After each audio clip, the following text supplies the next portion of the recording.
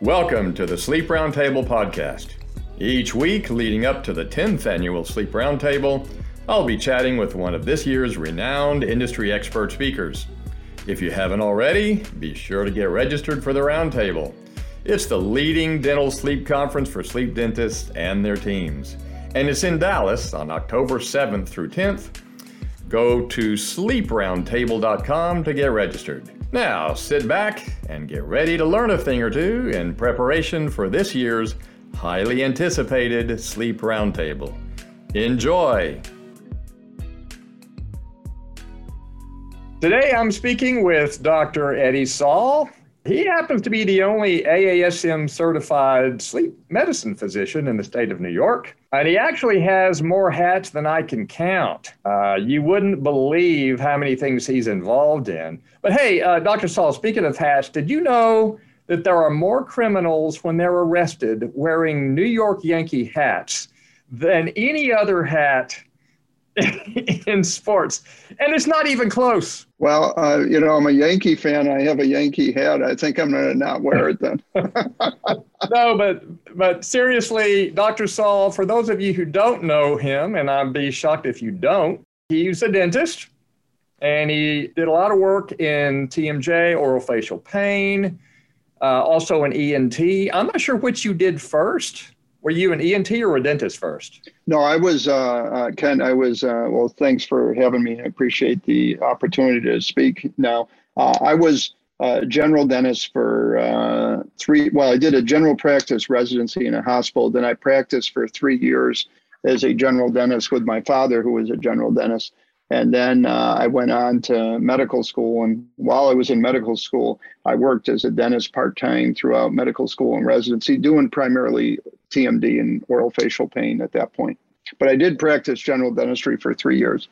Okay. All right. You're making a lot of people jealous, although with all the schoolwork, that's a lot of education. Yeah, I wouldn't recommend what I did to anybody. Well, but then you got an MBA that was kind of centered on healthcare and healthcare policy. Now, what caused you to go that route?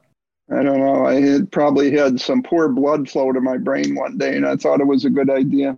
Now, what I did actually is I got a mailing from a university, and they talked about opportunities for physicians with business degree, and I just thought it would be a good thing to learn. So I did an executive MBA program. This is from 1998 to 2000, where I went to University SUNY Binghamton. It's about 70 miles from here. And I went every other weekend for 2 years. I would say the thing that really helped me the most is just looking at things from a different perspective. I know you have an accounting background, don't you? Right. Yeah. And I think that, we get into the world as a dentist or a physician, and some of us work for a corporation, some of us run our own practice. And I just thought it would give me a little bit better knowledge of the business world. And I learned a lot of good things. It's helped me in my career and other opportunities that I've been able to pursue. So it just kind of came out of nowhere as I decided to do it, I guess. Yeah, and I hear you. That's kind of why I went the accounting route to help me. And I'm not convinced because you got an MBA, and that's what I always thought I should have done was an MBA. But no, I got an accounting degree. I just liked math. So, well, I know you're not going to speak about this at the roundtable, and we'll get to that. The 10th annual Sleep Roundtable coming up in October. Dr. Sall is going to be there, and we're going to be talking about that topic in just a little bit. But it's interesting to me with your insight into healthcare policy.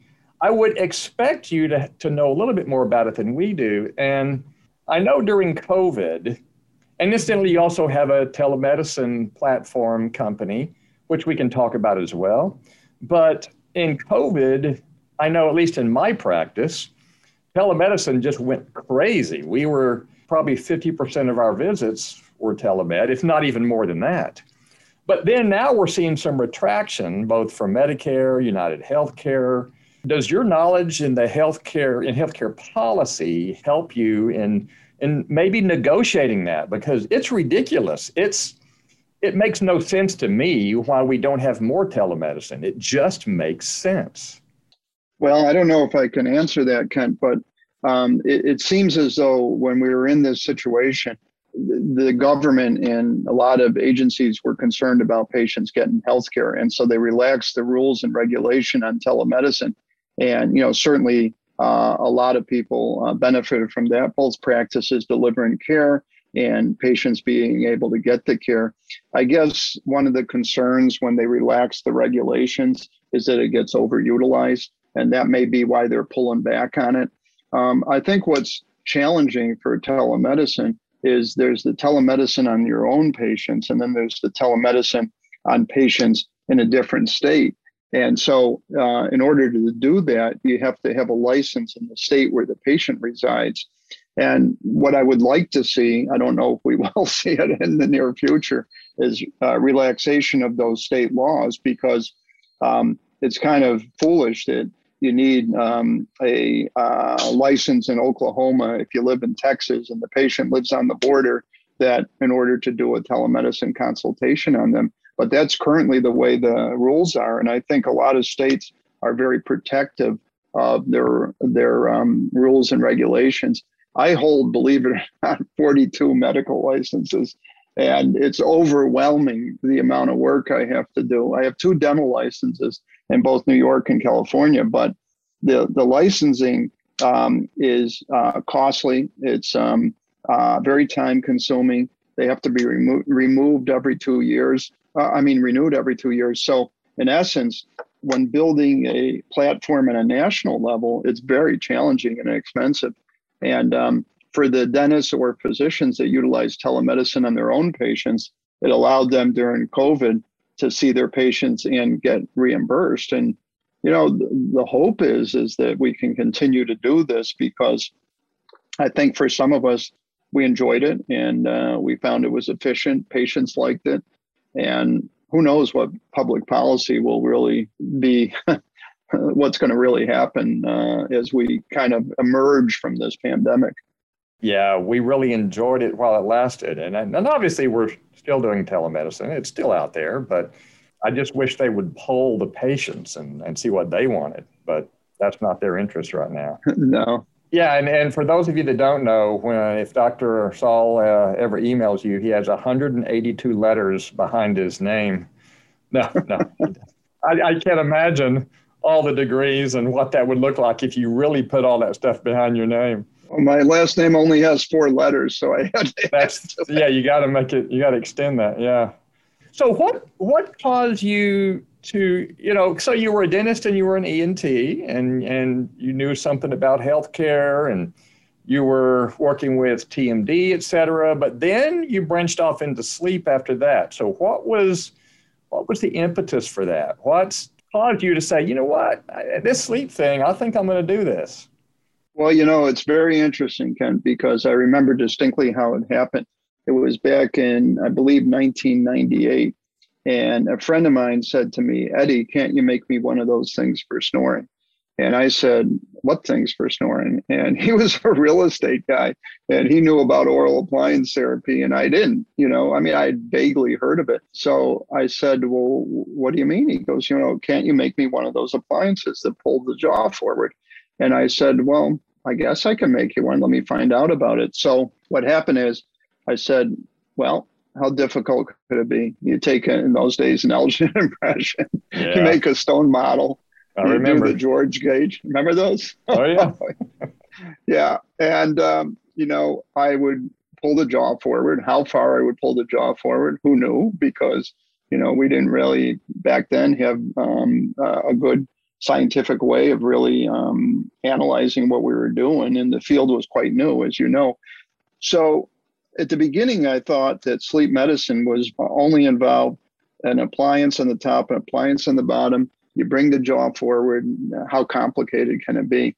But the interesting thing is the more and more I learned about it, the more and more I learned it's way more complicated than that.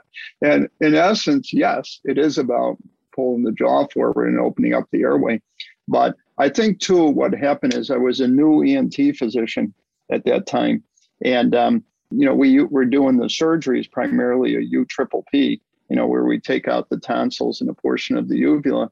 And, the patients were in tremendous pain. It didn't work very well. We didn't know it at the time. So I was ripe for trying something new.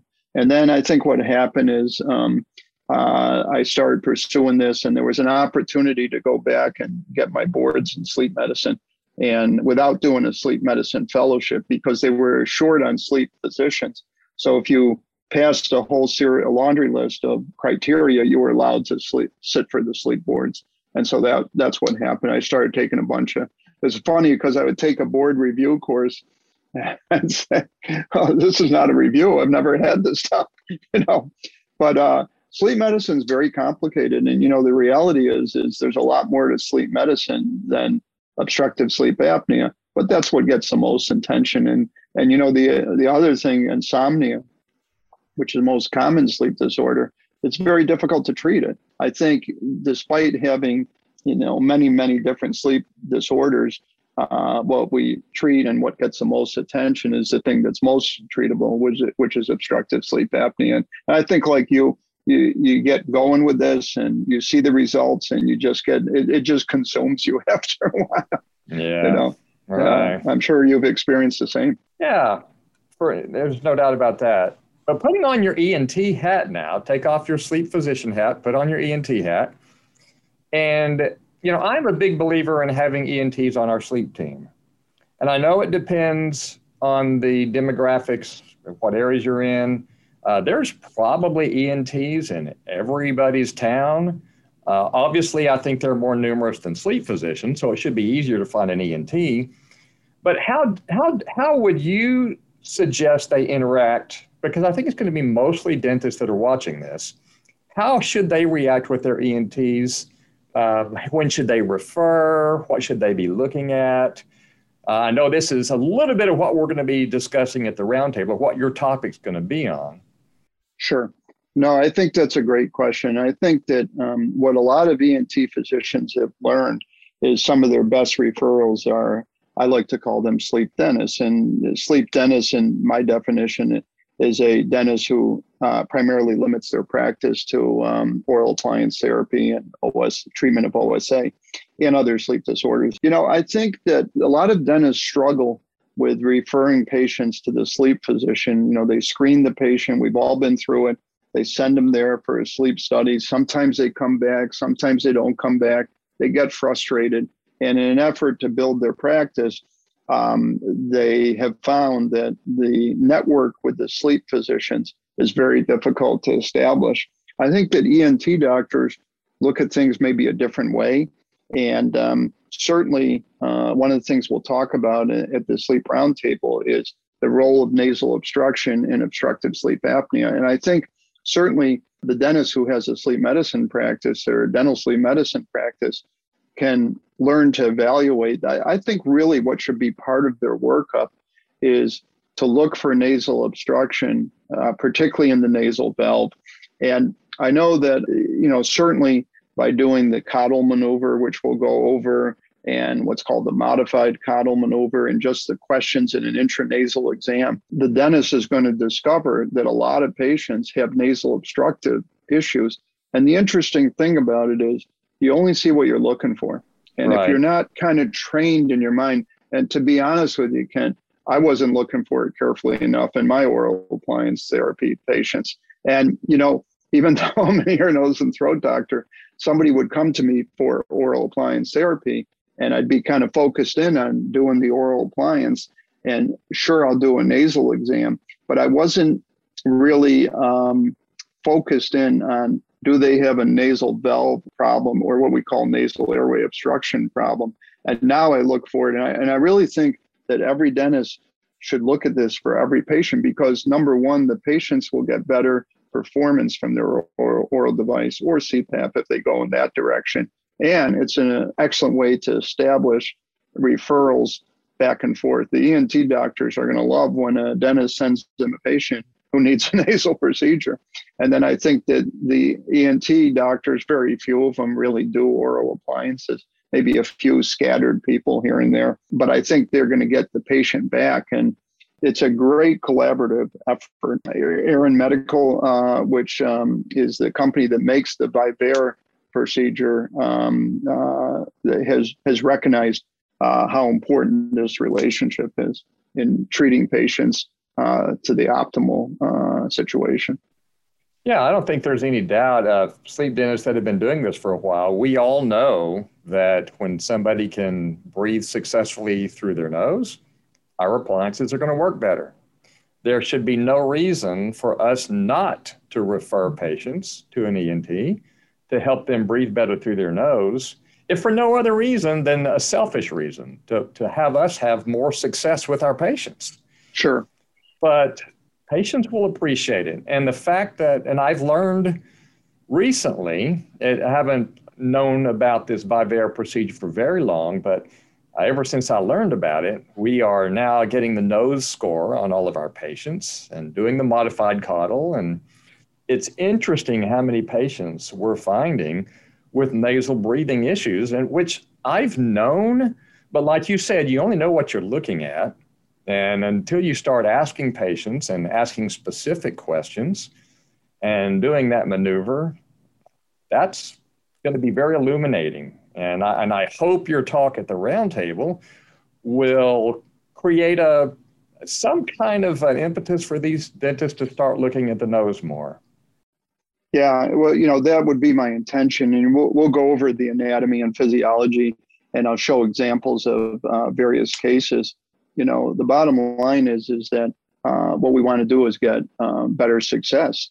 And I think, the sleep, and now wearing the sleep physician hat, so to speak, when the sleep physicians are critical of oral appliance therapy, which always has amazed me when you look at the statistics long-term in CPAP. But that being said, one way to provide a better outcome is to address this issue. And, I think that oral appliance therapy, we know how effective it can be, and we're going to improve its efficacy if the person has a patent nasal airway. We just haven't had a great mechanism for that before. You know what? Maybe, Ken, I'd like to share with you the story of how this Vivera procedure was conceived. It's very interesting. The physician behind his name is Dr. Scott Wolf. And I was recently, when I was in Dallas, he had the misfortune of sitting next to me at the dinner. So we talked for about 3 hours. And I said to him, look, you don't have to listen to me. You can go talk to somebody else. But he goes, no, it's great. So the problem, the situation in how the company evolved is his son was a lacrosse player and he couldn't breathe through his nose. Okay. And so he went around in the San Francisco area for various consultations with otolaryngologists and took his son there, and his son was having breathing problems. And so what happened was he found out that the problem was in the nasal valve, and he said, okay, so what are you going to do about it? And the answers he got is, well, we really don't have good treatment for it. And so it's because he had a personal situation with his son that he literally went into his garage and with another entrepreneur / serial inventor, and they came up with this temperature controlled radio frequency. It's just kind of interesting how things can be developed out of the use of personal use. And that's what started it. And he said, well, if there's a problem, there's got to be a solution. If there's no solution, I'm going to create the solution. And that's how it was born. It was fascinating to talk to him. Interesting. I think a lot of inventions are born out of necessity on the part of the inventor. That doesn't surprise me that that's how it happened. Sure. I wish I was smart enough to invent something, but, I just copy what other people do. Yeah, I'm not an inventor either. People always say, when are you going to develop your own appliance? And every time I say the same thing. Well, so I find it interesting in talking to the Aaron people. They've said that a lot of ENTs like to do, the turbinectomy, or not the turbinectomy, but septoturbos, whatever you call it. Septoturb, right. Turbocept. I don't know. And do that at the same time. They don't want to do it initially as an in-office procedure, which is what it's designed to do. It's supposed to be something easy for the patient. So it's easy for me to suggest to a patient, hey, this is easy. You get a little numb. It's a 20-minute procedure in the office. You don't have to go under. There's no surgery, but maybe not all ENTs are on board yet with doing it as a single procedure without that septoturb. Yeah, well, that's an interesting thing. So much of it comes down to changing your mindset, I think. And I think what the issue is we never really had a good problem with the nasal valve. It's kind of like the analogy I use is if a patient asks me about tinnitus, I'll tell them what I know. The reality is we don't have a great solution for it. But I'm never going to ask them if they have tinnitus because I really don't want to know. Right. I don't want to know that either. Yeah. So with the nasal valve problem, we've always not addressed that area. I mean, the procedures that were done before were cartilage grafts, spreader grafts, things that were very difficult to do, taking a piece of cartilage from the ear or from the septum, creating a little pocket, suturing it in there. And, it was time consuming, didn't work that well, and it was very challenging. So I think the nasal valve issues have always been there, but we didn't have a solution. So we kind of looked past the nasal valve because what do? We do what we know how to do is the septum and the turbinate, and the nasal valve, I think at the meeting, I'll go over the physics behind it and how it works and why it's so important. But the bottom line is a little increase in the airflow in the region of the nasal valve causes a dramatic increase in airflow. And the issue is that if you have nasal obstruction, you have unstable oral breathing, and that's why it's so important to breathe well through your nose. And, I think that this association between sleep dentists and in-office nasal airway obstruction procedure, there couldn't be anything better for us and for them as well, the way I look at it. Well, thanks, Dr. Sall. We don't want to give them too much information. We want them to come out and hear you talk. That roundtable is coming up in October. And of course, Dr. Sall is going to have his own session. And I can confidently say that we're all looking forward to what you're going to share with the community of sleep dentists. And for those of you still listening who haven't registered for the roundtable, it's the 10th annual Sleep Roundtable. Another good reason to have Dr. Sall out there. This is a big one. It's October 7th through 10th in Dallas. We're expecting hundreds of dentists and their sleep teams from all over the country. You definitely don't want to miss it. So go ahead and register. Go to sleeproundtable.com. That's not a difficult thing to remember. We'll see you all in October. Thanks again, Dr. Sall. I can't wait to hear you in October. Okay. You're very welcome, Ken. You take care. Thank you. Yeah, bye now. Thank you for listening to this week's episode of the Sleep Roundtable Podcast. Don't forget to head to sleeproundtable.com to register for the 10th annual Sleep Roundtable and to subscribe to our show. See you in Dallas in October.